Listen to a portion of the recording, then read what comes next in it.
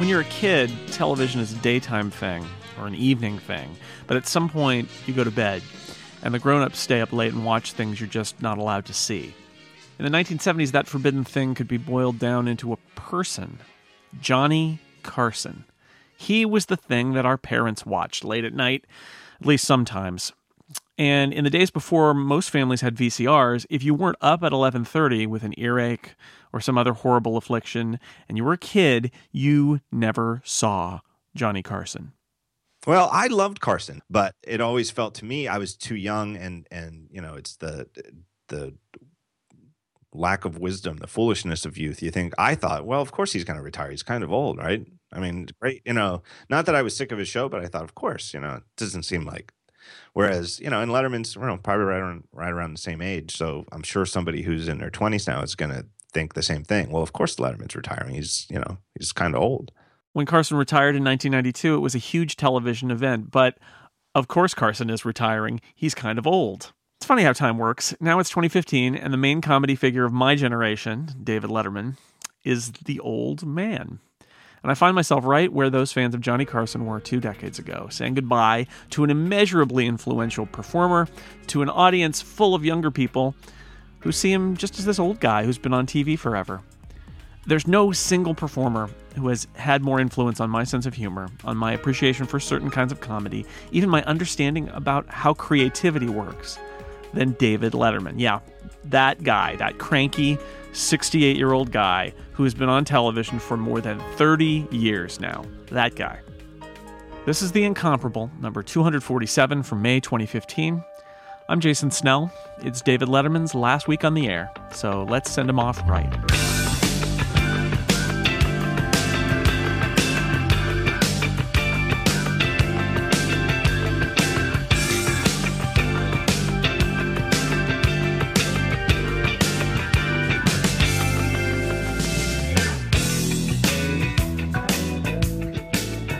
In the 1970s, the nation discovered a young comedian named David Letterman.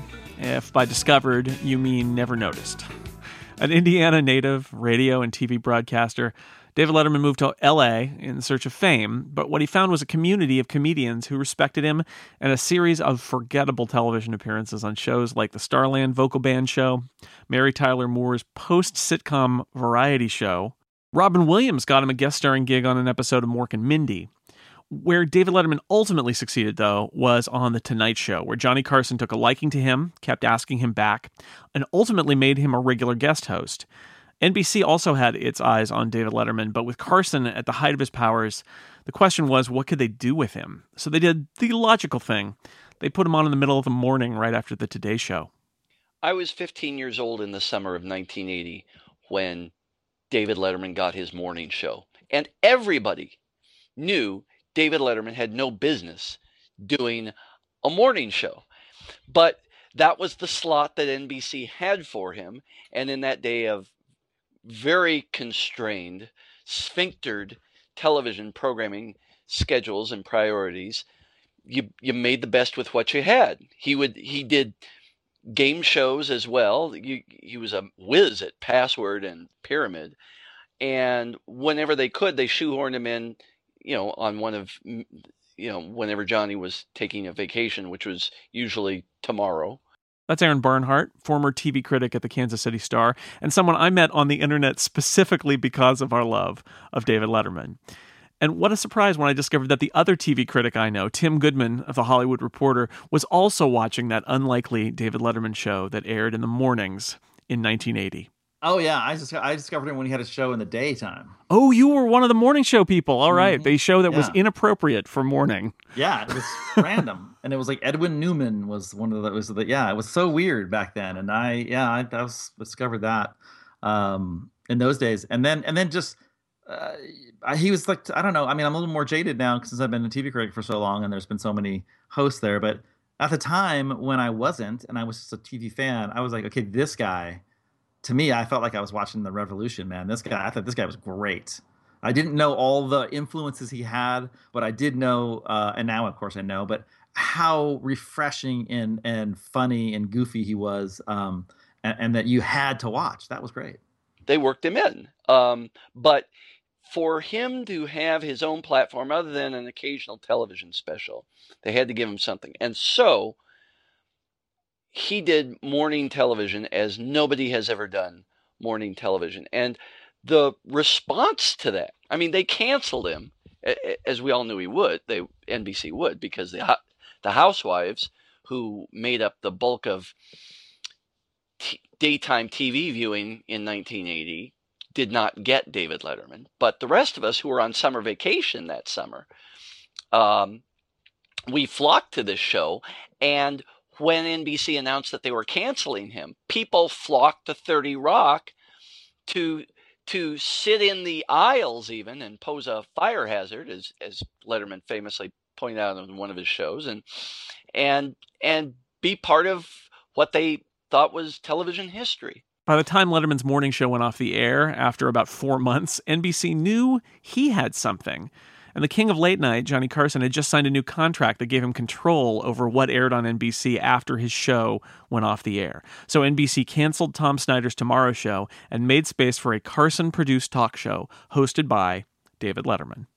When he came back for good on February 1st of 1982, it was already established that he would be doing the anti-Johnny Carson show. What he had already done to morning television, he was going to do to late night television, and then some. Now, making the anti-Johnny Carson show wasn't just a good idea. It was actually required. The king had spoken, and the Letterman show couldn't resemble The Tonight Show too closely.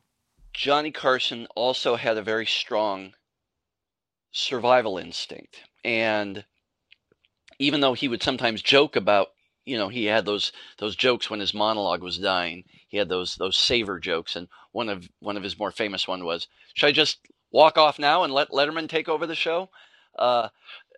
Johnny, despite kidding about it, knew that he needed to step up his game, and he needed also to protect his turf. And in 1980, when you're the king of late night, what you mostly do is protect your turf. So he dictated terms to David Letterman, who, although Dave adored Johnny, was put under some rather humiliating, I think, creative constraints. The first of which was he was not allowed to have a band of more than 4 members, and he was not allowed to tell more than, I think, 4 jokes in his opening monologue, and several other features that Dave would not be allowed to have on his show, lest it remind anybody of The Tonight Show starring Johnny Carson.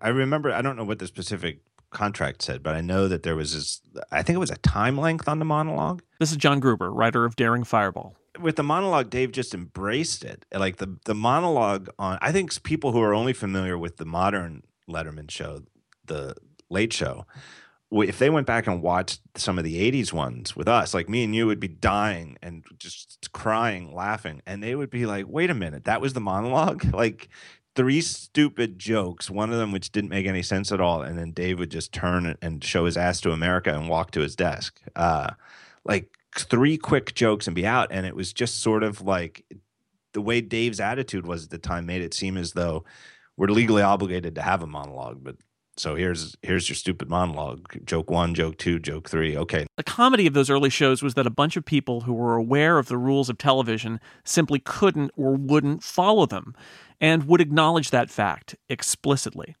And I believe that was how they opened the morning show. They had Larry Bud Melman come on and say, "Oh, we don't know why we allowed this to happen. Please look away." This is Philip Michaels, who I've known since college, where we both said and wrote a lot of things that tried to be funny and owed a lot to the style of David Letterman. Because of Letterman, I started watching Ernie Kovacs reruns, and again, even though that was a show that was on decades earlier, it looked like something that should not be allowed on television, because they would just do these ridiculous things that and then end them abruptly and move on to something else, and I think there's a certain genre of show that appeals to that mindset.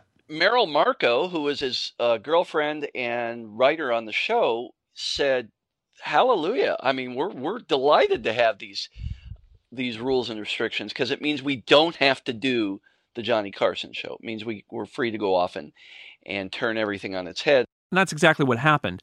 They may have already been heading in that direction, but Carson's edict that the Letterman show not resemble his show pushed them even further in the direction of making this absurd unshow, a talk show that was a parody of itself. Anyone who grew up understanding the rules of television, that even with comedy it was serious business to be undertaken by professionals, would see Letterman's show and not quite understand what they were watching. The man at the desk was an affable Midwesterner in a blazer, tie, and slacks, but also tennis shoes. And his show was demolishing what we all thought were the rules of American television.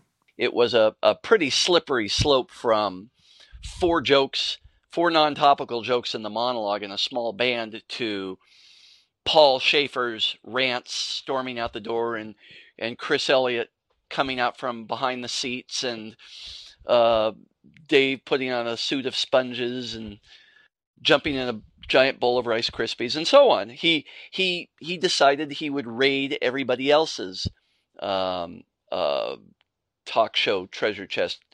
First and foremost, Steve Allen, but also you could definitely see Jack Parr and of course his hero Regis Philbin, all wound up sort of on his stage because he was under strict orders to not be Johnny, and it worked out great for him. It's a weird sounding analogy, but to me it makes a lot of sense. To me, Letterman is a lot like Quentin Tarantino in a way that Letterman, to me, clearly internalized all those rules of TV. And he understood them specifically as TV. Like, he is just young enough that he grew up with TV being the pervasive, ubiquitous influence in American culture that it has been for, at least since the 50s. Whereas those rules of TV and like the rules that like the Tonight Show personified predate TV. Like, the rules for a variety show are sort of the same as the rules for any kind of stage show, like the vaudeville or anything like that. It's like a theater production, right? The Tonight Show is like, it wouldn't be that different if it wasn't being televised and it was just a show that was a celebrity show that was put on for the 300 people in the studio audience. Whereas what Letterman did was he understood all those rules and could just dance within the lines. And to me, that's like what Tarantino does with all of his genre movies, where he's internalized all of these movies and he makes his movies within the cracks of those lines. Now, I don't want to overstate Letterman's influence here. You can point to plenty of rule-breaking shows in the 70s and 80s, Monty Python's Flying Circus and Saturday Night Live being 2 great examples. But I'd argue that what made the Letterman show more shocking was that it didn't look like an anarchic sketch comedy show. It looked like a talk show. We understood what talk shows were, and this is what made it much more subversive. David Letterman didn't invent irony, and he didn't even invent it on television. That was what SNL did in the 1970s. What was different about Letterman was that he just made it so much more broadly humorous and accessible. Even though he famously, didn't smile or laugh at his own jokes, except to mock himself, Letterman really was a lot easier to take than Mr. Mike or Eddie Murphy or any of the kind of the edgier comics that graced the Saturday Night Live arena. But there's no doubt that the reception of SNL, whose creator Lorne Michaels also never wanted to be like Johnny Carson's show, that really did set the stage for what he did. Andy Ihnatko writes about technology for the Chicago Sun-Times, among other places, and is one of the biggest David Letterman fans I know. It's been said very correctly that a lot of the things that he brought to late night had been done by Steve Allen before. The idea of we're going to go on the street, we're even going to be a suit of tea bags and dunked into a giant tank and make iced tea for everybody. Yes, Steve Allen did that. But the fact remains, though, that it's like looking at the first Macintosh. It's like looking at the first iPhone. You can see here is what everything looked like before Letterman had his show, and then here's what everything looked like after he had his first season of Late Night with David Letterman. And then you can't say that that in 1983, 1984, people were suddenly discovering Steve Allen and aping him. It really was Letterman who brought this into a modern sensibility, and I'm sure there are a lot of other things about going on in society at that time that sort of begged for a skeptical, jaundiced eye on things that were big in the 70s. This was the Reagan era. This was the Thatcher era, and so you're sort of promoting the idea of let's just go with the assumption that if the previous generation thought this was the coolest thing ever, maybe we can just sort of step back from it and tear it apart a little bit. But again, everything changed after Letterman, and it wasn't because of a delayed fuse on the Steve Allen Tonight Show. All right, now I wish I could say that I got in on the ground floor of this one, but I didn't.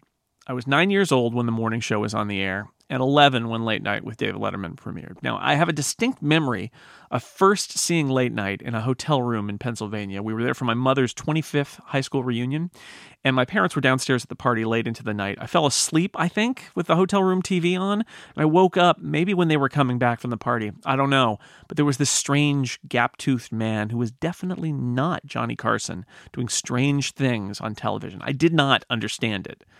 It wasn't until about 3 years later, maybe 1985, when I began to understand the appeal of David Letterman. The thing is, I have no clear memory of how I went from not understanding him to taping his show every single night.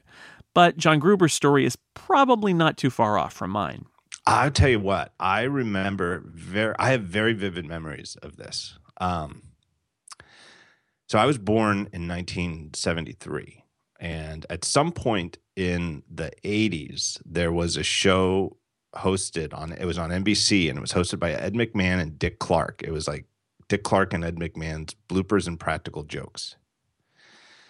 And for whatever reason, it passed the test in my household. I have a sister who's 2 years younger than me, and my mom. We three would watch TV together at night because my dad worked third shift. And we all liked it. And on this show, they would occasionally have bits from Late Night with David Letterman.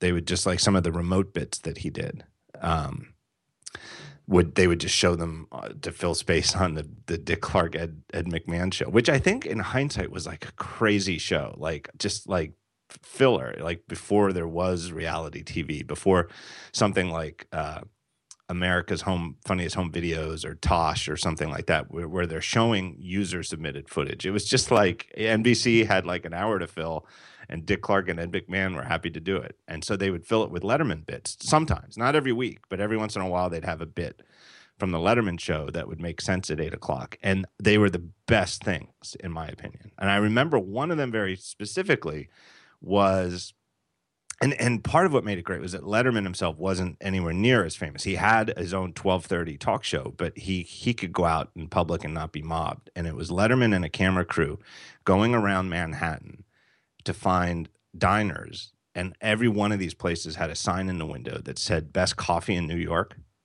And it was just Letterman going in with a camera guy and telling them, hey, there's a place 2 doors down the street that says "Best Coffee in New York." And people would either like, the reactions were all across the board. Like some people, like there'd be like just like an old Greek guy who ran the place, and he'd be like, no, my coffee's the best.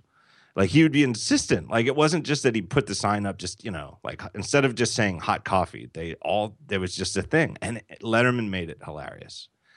And it desperately made me want to watch his 12:30 show, which as like an 11 to 12-year-old was sort of a stretch. It would have had to have been after 1984 because that's when we got a VCR in our house, and I had seen the clips, the wacky stunts, and the thrill cam and monkey cam, and that sort of jibed with my sensibility at the time. And the first episode I remember taping, I believe the stunt that night was they were following the Australian Stock Exchange throughout the program, and so there was this ticker of Australian stocks like running throughout the program, and occasionally Paul Schaefer, they invested in the company, and Paul Schaefer would occasionally scream, "Oh God, we're ruined," whenever the price dropped. So I remember that bit, and that worked for me. I thought that was great. I think Ricardo Montalban was the guest.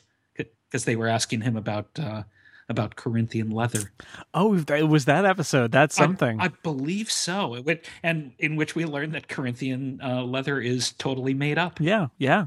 It just sounds nice when Ricardo Montalban is saying it. Those bits really, what was so effective about them, of course, was that a generation could claim them as their own, right? Stupid pet tricks and Dave in the Velcro suit, and Chris Elliott and Biff Henderson and Larry Bud Melman, right? And Larry Bud Melman handing out hot towels to arriving visitors at the Port Authority bus terminal. And showing amazingly bad microphone technique, which I found so endearing. Yeah. How long have you been in this? He was just priceless. I must have seen it before this one episode that sticks out in my mind. But the episode that really sticks out was one in which the opening shot is of the audience leaving the studio, and just a shot of Letterman in his office saying that, look, it's at the door of his office saying it's just too hot to do a regular show, so we've sent the audience home. And they did the entire thing legit inside his office, where Paul Schaefer had his little Casio keyboard on his lap. Terry Garr was the guest, and he had her, like, basically older brother, little sister berated her into like taking a shower. Even though like the shower doors had in his office covered up with towels so she couldn't see anything, she clearly was like not interested in doing that, but was just so just to get him to stop talking about it. But this was the one that really made me into a Letterman fan, just realizing that, my God, this is nothing like anything I had seen on any other show. All kinds of respect for the Carson show, but it was a format that had been really locked in for, it must be the early 80s, mid 80s. So this has been like at least 2 decades, and they don't tamper with that format. The idea that you have a talk show where they would do something as wild as this just locked me into becoming a lifelong Letterman fan. I remember the first time I actually watched Late Night with the actual show, and it was a similar type situation where I, still wasn't allowed to stay up that late at home. I was on a field trip to Washington, D.C. with, I was in a suburb of Pennsylvania. So it was like I think we had 2 overnights, or maybe it was just 1 overnight. I don't know. But we at least had like 1 or 2 nights in a hotel. And I was in 6th grade. So I must have been like 12, around 12. And, like typical 6th graders, we were up, we were wired, wide awake. And it got to be 12:30. I think we were watching HBO. I think I actually specifically remember the HBO movie we watched. It was a Chuck Norris Vietnam movie. What was that called? Prisoner of War or something? Or Missing in Action? Was Missing in Action? I think it was Missing in Action. It was an HBO movie. It was rated R, so it felt like we were already getting away with something. A bunch of 6th grade boys in a hotel room. And then the movie was over, and I realized, holy shit, it's 12:30. I can watch. We can watch the Letterman show, and I've always wanted to watch it. And the show had already started. It must have been about 10 minutes in, and my friends had never even heard of it. They didn't even know what it was. They were more or less of the opinion that we should look for another Chuck Norris movie. Because we've got HBO, right? We're in this hotel room with HBO. So I flipped to NBC. And I remember exactly what was on. It was a monkey cam. They had a camera strapped to a monkey, and he was running around the studio. And the footage was first person perspective from this monkey that they had set loose in the studio. And I thought it was amazing. I was like, this is the type of stuff I thought would be on this show. And my friends were like, what the hell is this, Gruber? We got it. We're turning this off. And I'm like, no. And I thought it was, and they only let me have like 3 or 4 minutes of it. And then they were like, this makes no sense. We're turning it off. We're switching. But it was a monkey cam. First time I saw the monkey cam, I was like, oh my God, I love this show. Like, this is great. Or just like the idea that a grown man says, you know what if we dropped a bunch of stuff off a building? Let's just do it. Let's just shoot that. You learned that there was stuff in the past, but he really did become the master of the taped segment. And I think more so than anybody, I think he's if he wasn't the original idea for it, he certainly was the person who honed it and who mastered it. And of course, now that's all we think about with late night is like the video bits that they're taped and that are not a guest sitting behind a desk, or even like a Carson moment at the desk with Karnak or something like that. It's all Letterman's taped bits. Everybody does those now. So and to be there when that happened was great. Oh, attaching a monkey to a camera and having it run through the studio keeps coming up. I remember distinctly that the first time the show tried this, it didn't work because they got a small monkey and the camera was too heavy. They had to get a bigger monkey. Eventually, they ended up with a chimp named Zippy. Anyway, the comedy bits are definitely what linger in the memory. An entire show done on an airplane. Chris Elliott's various characters, the guy under the seats, the suit of Suet, elevator races in 30 Rock, interrupting the Live at 5 news set across the hall. But the core of the show, of any talk show, the interviews, those were subversive too, in their own way. He didn't suffer fools, and that was really new on late night. That's the thing. So for him to give you a look like you're just being an idiot now, right? He would make people embarrassed if they did something embarrassing in their life. He was like, okay, you're not going to actually walk onto my show and not pretend you didn't make this book where, you're naked in it or whatever. You can't come here and pretend that this embarrassing thing that it's been in the news didn't happen. I'm going to ask you about it. And I love that, and it's, when Billy Idol came out and he was just like doing this whole thing about how rock and roll and blah, blah, what he was. And Letterman's looking at him like, you're just an absurd ass, basically. And then he says, he's oh yeah, drugs, blah, blah. And he's like, your parents must be very proud. It's just really puts him in his place. But I like that you're a host of a late night show. At that time, you think, well, yeah, here they are to promote their movie or their book or whatever. Book, doubtful, but a movie or a TV show. And he just wasn't having it. So I loved that. And it was just, it felt like fresh and anything can happen.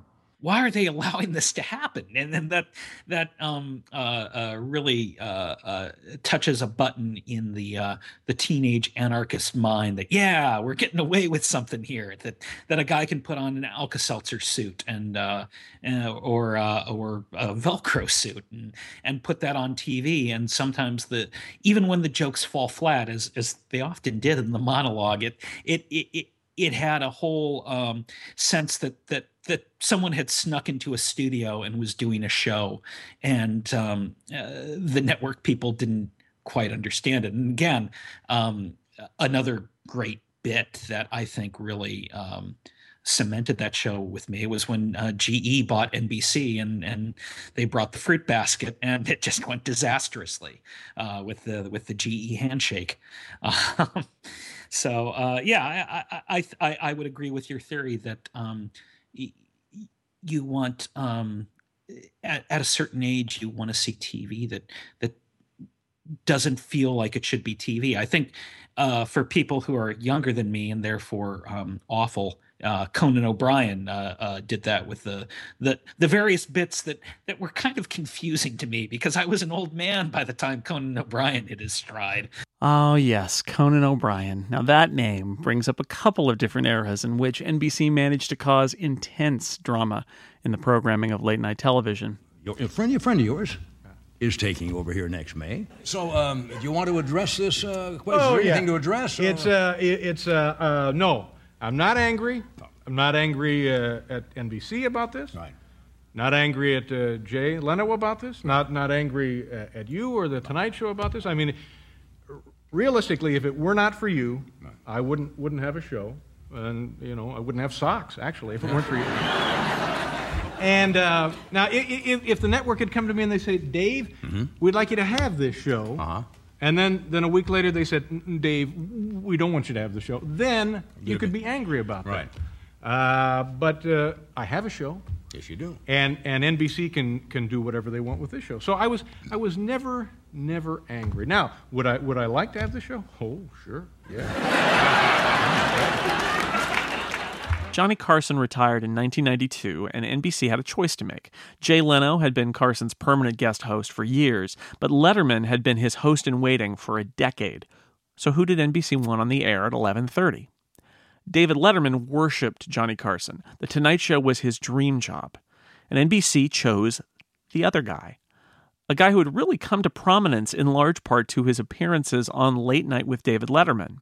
He was this treasure, this national treasure to millions of his fans who felt the insult of Dave's being turned down for the Tonight Show gig and it being given to this schmo, Jay Leno, whose reputation had been just in the sewer until his good friend Dave pulled him up and said, Jay, I know you bombed hosting the Tonight Show for Johnny, but here, come on over and I'll have you do your, what's your beef on my show. And folks will love you. And Jay was so grateful for this favor that Dave did him that he began stabbing him in the back.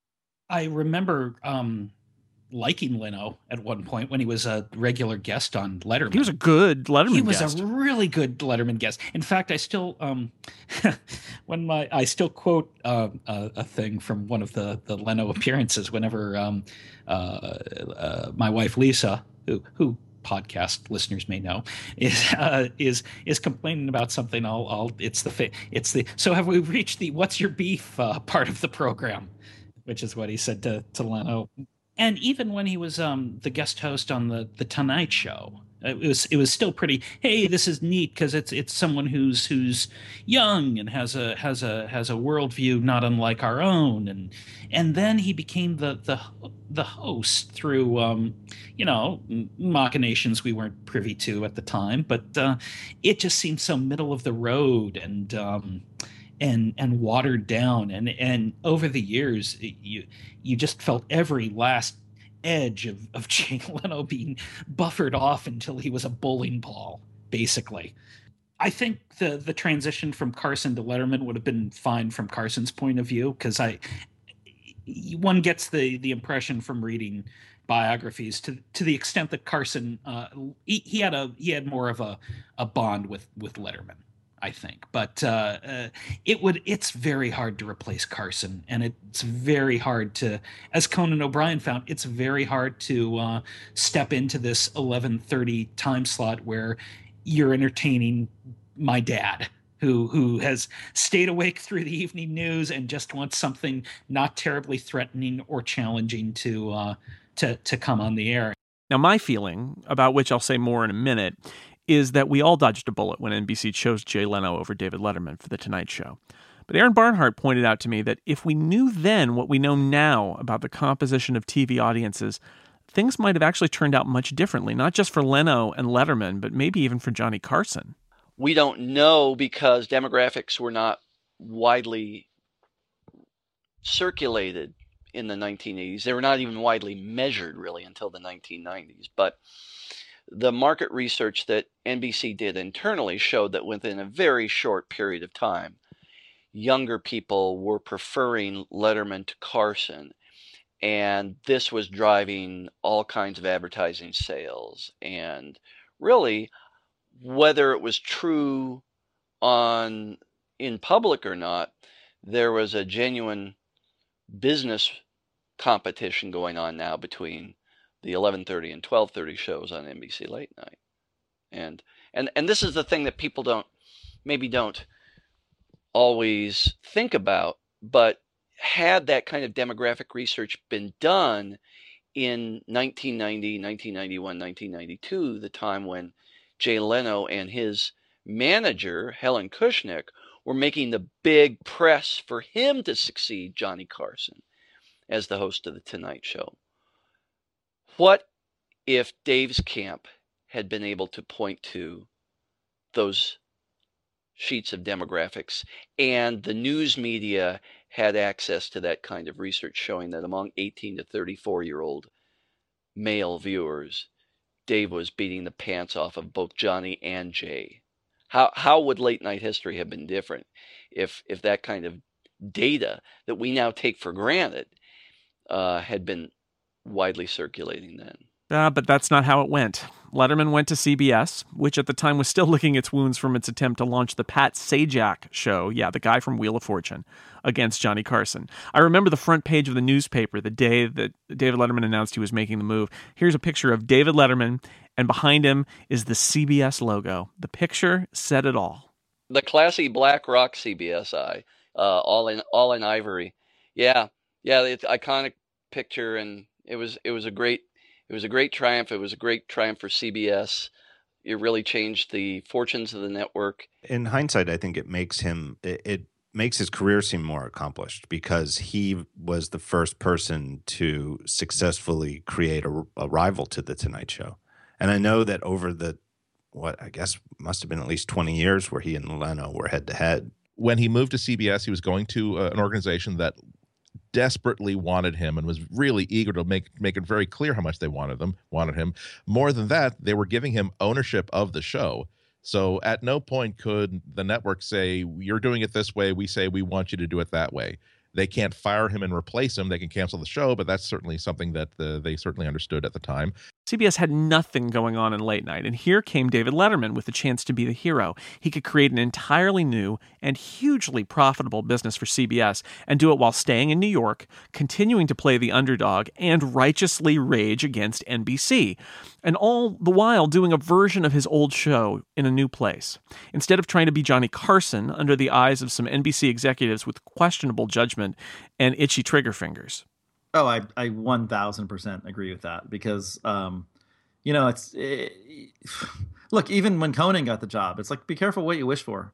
And he always wanted to be in that chair. You don't want to be in that chair because you have to, there was only one Carson. And then after that, you either had to be Leno and you couldn't have any sharp edges. There was no right angles. And Letterman is all right angles. So it's like, you're totally right. He got to stay in New York where he belongs.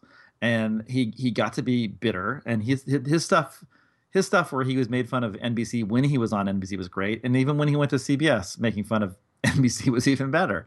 So it definitely worked out for the best for late night, I think.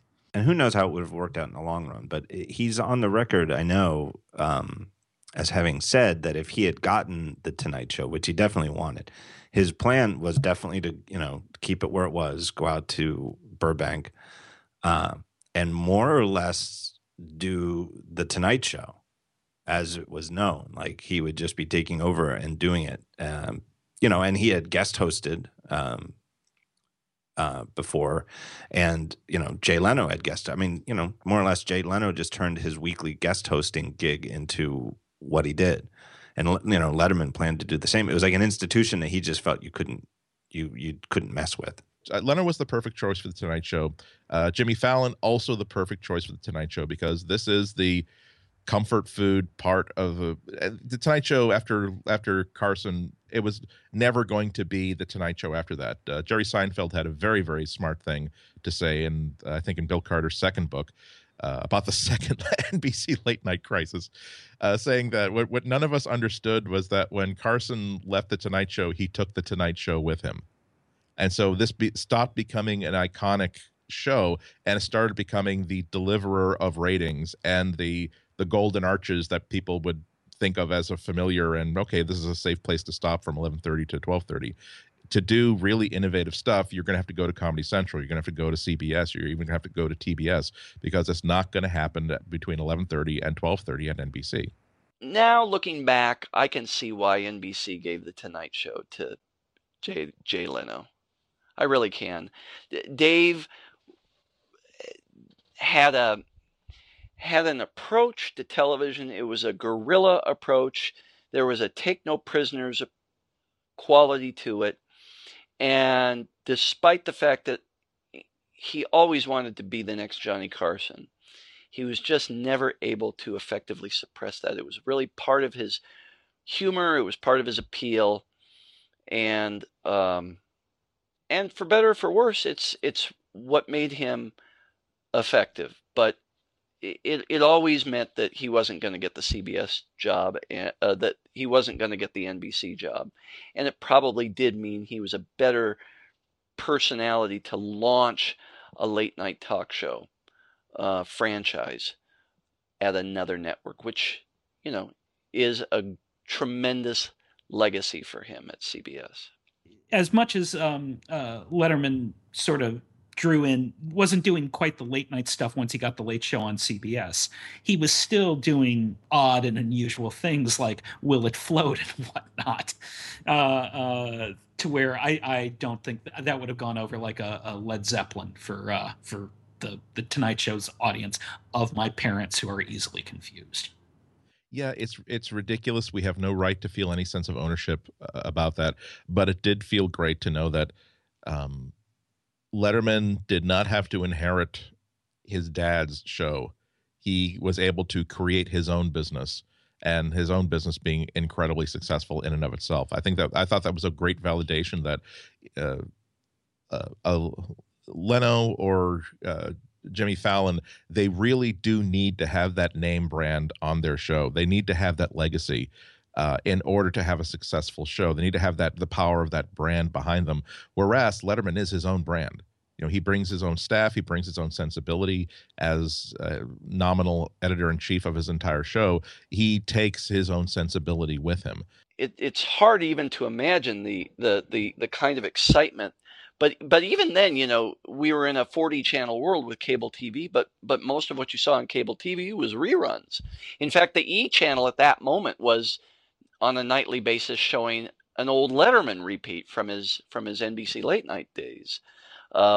So there was still precious little original programming on TV, especially in late night. And so the idea that CBS was now going to also do a late night program to compete against Johnny Carson and that David Letterman was going to be hosting, I mean, my God, the world almost stopped on its axis for about an hour there. Letterman not getting the job and going out and just being himself and being in New York, that's when you create your followers, and that's when he really showed what a true genius he was, and it clearly rubbed off on so many other people for late night. To me, of course, there will never be anything quite as exciting as seeing David Letterman take the stage for the first time at CBS and transform that, you know, rundown old theater into a television shrine again, and entertain America, but also entertain me. Doesn't it feel like almost like a victory or a graduation or something, that moment of like, well, we knew it all along and now here it is? We knew it all along, yes. When David Letterman took over at CBS, it really did feel like that. David Letterman got the 11:30 time slot. He got to keep doing his show instead of moving to California to stand in for Johnny Carson. And the initial ratings were huge. It felt like validation after all those years of cult status. But the Late Show with David Letterman wasn't late night. It was something different. Something on a bigger stage, literally and figuratively. As some of you may know, for the last year and a half, I've kind of been interested in doing a show a little earlier than the one I'm doing now. And that reality has come to pass here today. From the Ed Sullivan Theater in New York City, it's The Late Show with David. So, we win. David Letterman is the new king of late night. Jay Leno is vanquished. All those people who love the guy under the seats and the suit of Alka-Seltzer and the GE handshake can declare victory, graduate from college, and get a real job. The end. Oh, but life goes on. There's no such thing as the end of history. Letterman's victory was just the start of 2 decades at CBS, and the show was not the same. Similar, but not the same. That being a big Broadway theater made Dave play big, to play to that audience, and in a way that the tiny little studio that late night was in Rockefeller Center when he was on NBC let him play small. And there's a definite difference in Dave's on-air persona, both shows. I mean, he talks about it as being one show, like, and in a sense it is. It's like 2 halves to the show, though. There's the half that was when it was at 12:30 at NBC in a tiny little studio, and then there's the modern half starting in '93 where it's the flagship 11:30 CBS show in a big theater. And he definitely, his personality is the same, but his persona is different because you have to play to the room. Now, I tend to think of the Letterman Show a bit like John does. Two halves of a career, late night on one side, the Late Show on the other. But David Letterman's actually been doing the Late Show on CBS for 22 years. Late Night with David Letterman was only on the air for 11. That's a third of the total. The CBS years account for 2/3 of the output, which is why sometimes I think it's more accurate to think of Letterman's career in thirds. The first third were the crazy, innovative years at NBC, then the first decade or so at CBS, and finally the long, slow fade. Now, let's take that middle section. It started with Dave at number 1 in the ratings, but a few years in, The Late Show fell behind Jay Leno and really never caught back up. I had a talk with Don Ohlmeyer, the NBC executive, probably best known to people of this podcast as the guy who yanked Norm Macdonald off Weekend Update. I asked him, I said, this was after Leno had taken back the lead in late night ratings from Letterman. And I said, how did you know it was Jay? I mean, how Dave was dominating his time period.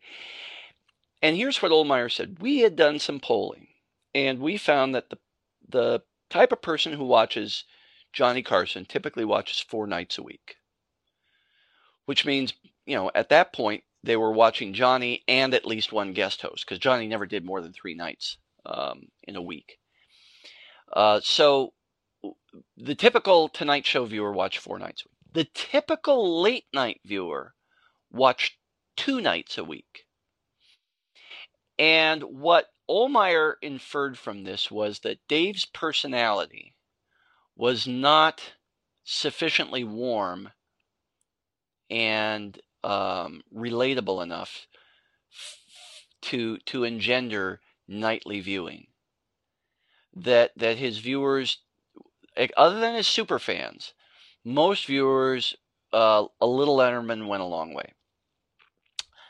And so that was one of the data points he used in deciding that Jay Leno, who by that point had really gotten himself back in the good graces of the Tonight Show and had learned the routine, would be the better host for the long haul, because people would tune into him night after night after night. And in fact, what happened to Dave's ratings in the 24 months after he signed on to CBS kind of bore that out. He rocketed to number 1. That first sweeps he did in November, it was just off the charts. And then he went to LA, and Johnny Carson, I think the news had already broken that Johnny Carson was going to make an appearance on that night's show. And he had 10 million people watching. 10 million people! You can't get 10 million people to watch a primetime show these days. It was off the charts. And then it started to turn. And there's still no one thing I can point to until about the spring of 1996. He's already lost the lead in the ratings to Leno. And there's some comments about is Dave maybe not got to who's to blame for this? This is a part of the Letterman story that we don't talk about much. He lost the ratings lead. The show lost something creatively. Letterman himself talked about this in a recent interview with the New York Times when he said, and I'll quote, "Before, I felt pretty confident in what we were up to because there was no competition to speak of whatsoever. In the beginning at CBS, we came out of the chute going 1,000,000 miles an hour. And then when that was all done, we just sort of said, really? Can we go 1,000,000 miles an hour again? And we tried, and we couldn't. I think we had gone way down the road, maybe way down the wrong road. I don't know that we ever did get back the right way. It didn't start to settle down until it couldn't be more clear that Jay was the more popular show. And when we all realized that there's not much we can do here, you can't put toothpaste back in the tube, then we started going our own way again. I think it was just inevitability. The guy in the race who spends more time looking over his shoulder, well, that's the mistake. For 2 years, I made that mistake. We ran out of steam."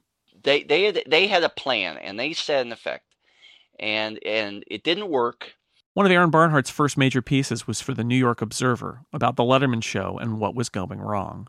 And what I did was I dissected an episode. And you may recall I actually sat down and watched an episode with Rob Burnett in their studio. It's the only time I've ever met Letterman. He came in and shook my hand and we stared awkwardly at each other, and then he left.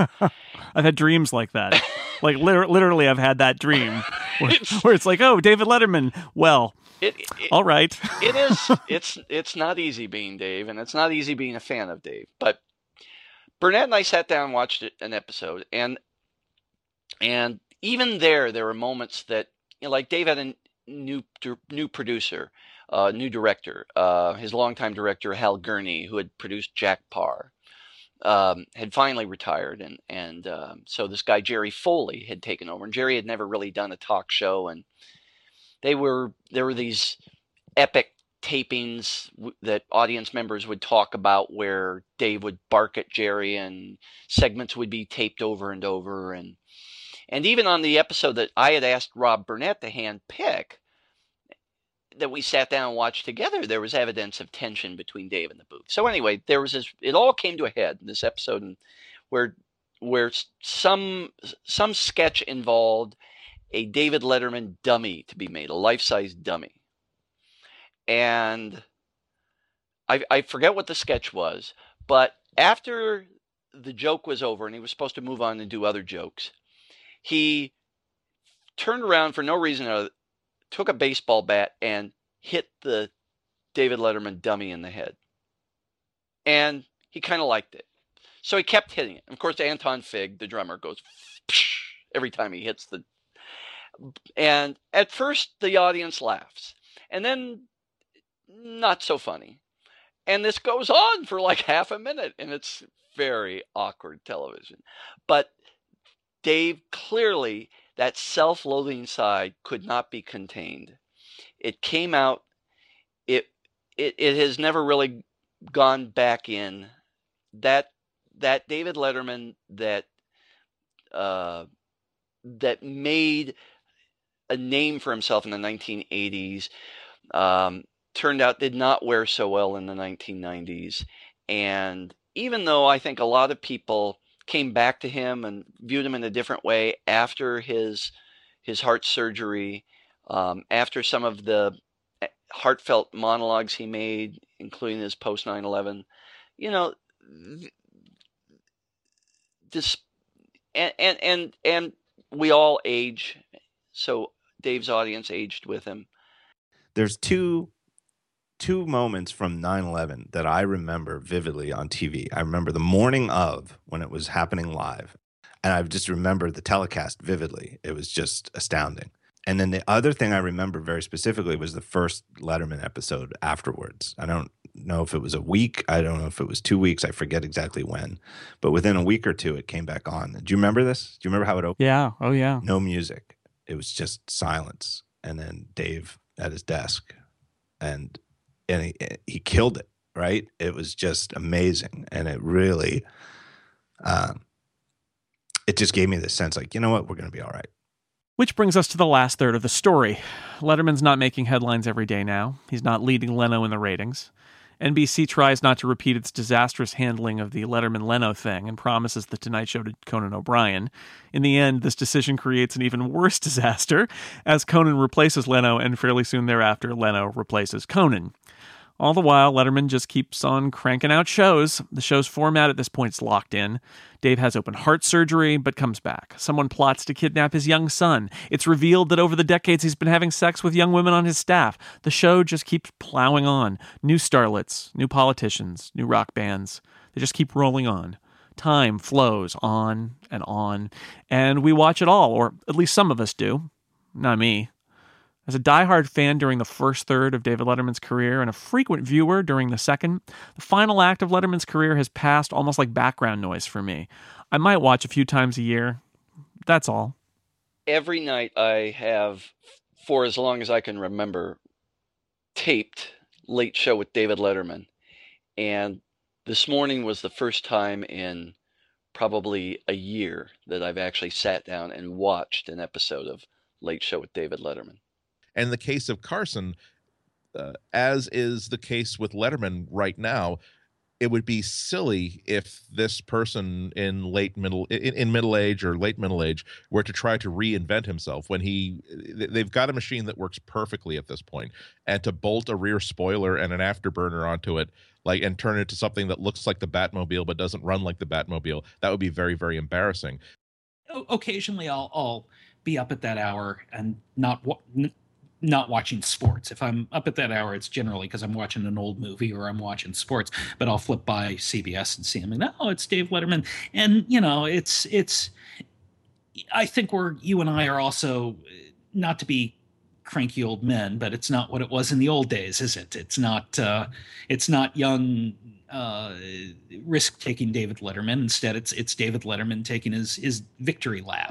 Also, he cannot pretend that he's a 40-year-old or a 35-year-old guy who is up and coming and wants to stick it to the man. He is a multi-millionaire. He is the man. He is the man. And you can't. And Johnny Carson was the man. And Johnny Carson could get away with it a little bit more because he would do jokes about how his wife took him to the cleaners at the divorce hearing, or how he's playing tennis or all that. And that was never really part of Letterman's shtick. I like the fact that he and his staff have gently sort of shifted his role. When he started off in that chair, he was the person who, I'm going to have the remote microphone. I'm going to try to deliver a basket of fruit to NBC executives, and I'm going to batter through the barricades. I know they're going to throw me out, but I'm going to get great shots of them being jerks and me being calm and me trying to just do something nice, like deliver this basket of fruit. Now he's in exactly the opposite role. A lot of the humor that they do is he's Uncle Grandpa. They're on the middle of the stage, and younger staffers come up, and he has no clue what's going on, and they can actually even be berating him because he is the establishment figure, and that's absolutely appropriate for him to be doing this kind of comedy at this stage in his life. It's absolutely ridiculous for him to try to be hip because he is the establishment at this point. You can't pretend that he doesn't have tens of millions of dollars. You can't pretend that he is not both culturally and economically one of the most successful people who has ever done that job. It's kind of ridiculous to want to have the exact same role in popular culture in your 60s that you had when you're in your 30s. It is so much more satisfying to realize that people I'm delivering something that people count on every single day. It's not that I'm bringing something fresh and new every single night. It's that I'm delivering something that's absolutely reliable, and that is the bedrock of simple craftsmanship and reliability. Letterman is that level of refinement. He can do more by simply stepping out and saying 4 words than a lot of other late night comedians can do with material that they spend an entire week developing and rehearsing. I will give him this. Johnny Carson was square even when big portions of America thought he was hip, or he was square America's idea of hip. And David Letterman, his flavor lasted, I think, a lot longer than anyone, including himself, expected it to. And then when he finally became hopelessly identified with Dad, he still, by that time, he felt like, well, he was just a good friend, and there were all these other choices that I could turn to, and so he just stuck around, and it worked out okay for everybody, not least of all David Letterman. So here's a true story from my life. Bear with me. A few weeks ago, my childhood home burned down. Nobody was hurt, thank goodness, but when people asked me how I felt about the loss, I realized that I had mourned that place long before. Nearly 18 years ago, my parents sold the place I grew up in, this 1860s-era farmhouse and assorted barns on 45 acres in the Northern California foothills. They used the money to retire. The people who bought it transformed it into one of the top wedding destinations in the region, if not the country. Went back to the old place twice, maybe 10 years ago and again a couple of years back. It had been completely transformed. Part of the outer portion of the house was unchanged, but the entire inside had been ripped out and replaced with guest rooms. A new building had been grafted onto the side of the old one. Trees and shrubs overgrew this lawn that I used to mow every week. My point is, when the place burned down, though I felt sad for the people who owned the place, and that the structure itself is now gone, I'd already mourned the house I grew up in. It was gone the minute they ripped out the bedroom walls, tore up the ugly linoleum in the kitchen, stuck a pond in the backyard. You can't go home again, but you can get married there. This is how I feel about this last week with David Letterman. He is meaningful to me. His comedy and tone and sense of irony were immensely influential in my development as a writer and viewer and amateur joke teller. And it's sad to think that he won't be on the air anymore, though he certainly has served his time and deserves a happy retirement. But I don't watch the show anymore. I've been watching the past few weeks for old time's sake. It's been a lot of fun, but it's nostalgia now. A sentimental visit to a place that was once my home, but is already gone. I never stopped watching Letterman, and I'm actually starting not worried about what happens when he goes away, but realizing that this has been his show has been a constant in my entire life, and it's always a little bit sad when a constant goes away, even if it's that day that you sell your mom and dad's house because they're both gone, and now you're no longer going to be going back to this address that has been a big part of your life all of your life, or even if it's just that they stop making a brand of soda that you really like. It's you attach so much to these touchstones of your life that when it suddenly goes away, you don't feel like you're lost, but you realize that, oh man, I'm going to miss that. I'm going to really miss that a lot. He's my guy, so it's great to hear like Kimmel, who I love, come out flat out and say, look, I'm in this business because of Letterman, and Letterman was the best. And of course, Kimmel, famous for not letting Leno have do any of his, hey, let's be friends thing. And Kimmel was having none of that. And in some ways, he was more mad at Leno than Letterman was, which is kind of funny. Letterman grew up with 3 TV channels or 5 TV channels. Johnny Carson grew up with just a couple TV channels. He grew up mostly with radio. And this generation of performers all grew up with television, and they grew up with lots of television choices. The closest analog would probably be Jimmy Kimmel, who did morning radio before he made his way over to television, just as David Letterman was a weatherman in Indianapolis. But, I think David Letterman will not happen again, in the sense that his sensibilities are really formed around post-war America and the idea that television was this giant glowing presence in the center of the house that everybody gravitated to. And what he did in the 1980s was positively daring. He split that atom. He said, well, actually, there's going to be a late night talk show for mom and dad, and then there's going to be one for the kids. Kids don't have to watch Johnny's monologue anymore. I used to tape Johnny Carson's monologue on a cassette tape recorder and play it back later, because that was considered the kind of the hippest, funniest, most topical comedy anywhere. And now, really going back to the dawn of the internet era, which was a time of great expansion in cable TV offerings, this whole generation is just accustomed to, laughs on demand.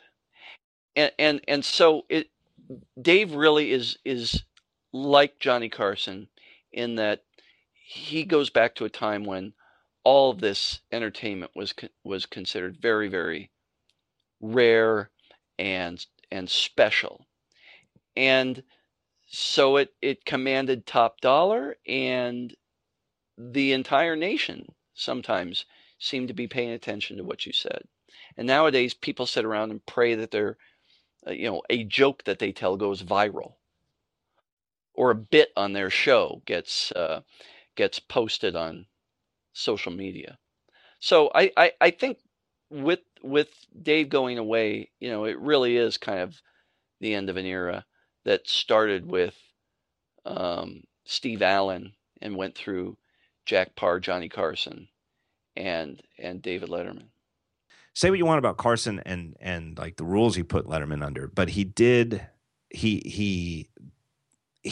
wanted to always be the top. He was, defensive enough and insecure enough that he would do little things to make sure nobody supplanted him. But he let Gary Shandling and Jay Leno and Joan Rivers and David Letterman host his show. But he gave them this platform. He gave this younger generation of would-be successors this platform. And Letterman never did that for anybody. Like, he never picked a 12:30 host who was in any way a plausible replacement for himself. None of the people who've hosted the 12:30 show after Letterman could ever have been considered for the Letterman spot. And he never did guest hosts. And I always wondered that Letterman works too hard, that 5 shows a week is too many. And part of what made Carson seem fresh for so long was that he only did 3 shows a week for 40 weeks a year. If there's anything I wish that I could have seen maybe them try differently, would maybe starting like 10 years ago, let somebody guest host every Monday right there from the Ed Sullivan Theater, and then have Letterman only do 4 shows a week.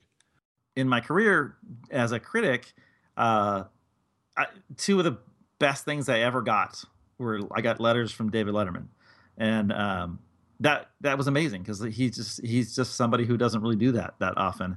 And they came years apart, but they were both in response to something that I wrote about him. One was really just an appreciation of how talented he was and how great the show was, and then that was early on. And then the other one was. When people had sort of forgot about him for a long time, and he still had many, many years left. And I did a thing like, hey, I don't know why, like, everybody's talking about the new flavor, whether it's Leno or whoever, but here's the master. And I did this whole thing, and he really, really appreciated it and sent me a letter. So I have both of those. I actually framed one of them, my first one, because I was like, what?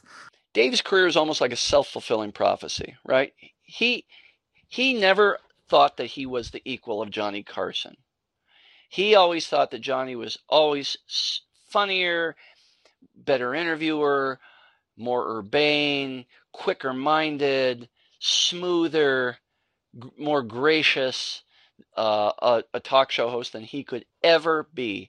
And yet at the same time, he wanted his job. And so he has done everything where if it's possible for him to emulate Johnny, he has done that. And everything else he has done his own way. And so now he's going to go out in his own way. I can't remember, I was, 10 or 11 when Letterman got on the air. So, I mean, anywhere even vaguely close to having an adult mind and awareness of American culture, Letterman's been on. It doesn't feel like America without him. So, what happens to David Letterman now? Like I said, he's earned his retirement. When Carson signed off in 92, one of the last things he said was he hoped the audience would welcome him back if he ever came back with a project that he thought they'd like. He never came back. Cameos on The Letterman Show were the most that we ever got. So, is Dave going to emulate his idol one more time? Maybe. But today is a very different media landscape than 1992. Jerry Seinfeld doesn't need to work, but he was able to create his web series, Comedians in Cars Getting Coffee, and do it at his own pace. So it wouldn't surprise me at all if we see Dave on the web somewhere, doing stuff for the sheer fun of it, with the burdens of 11:30 and Johnny Carson and The Tonight Show and the Ed Sullivan Theater removed forever. I'd love to see that. But if all we get is the more than 6,000 episodes he's produced over 33 years, I'll call it even. Thanks, Dave. From your pals.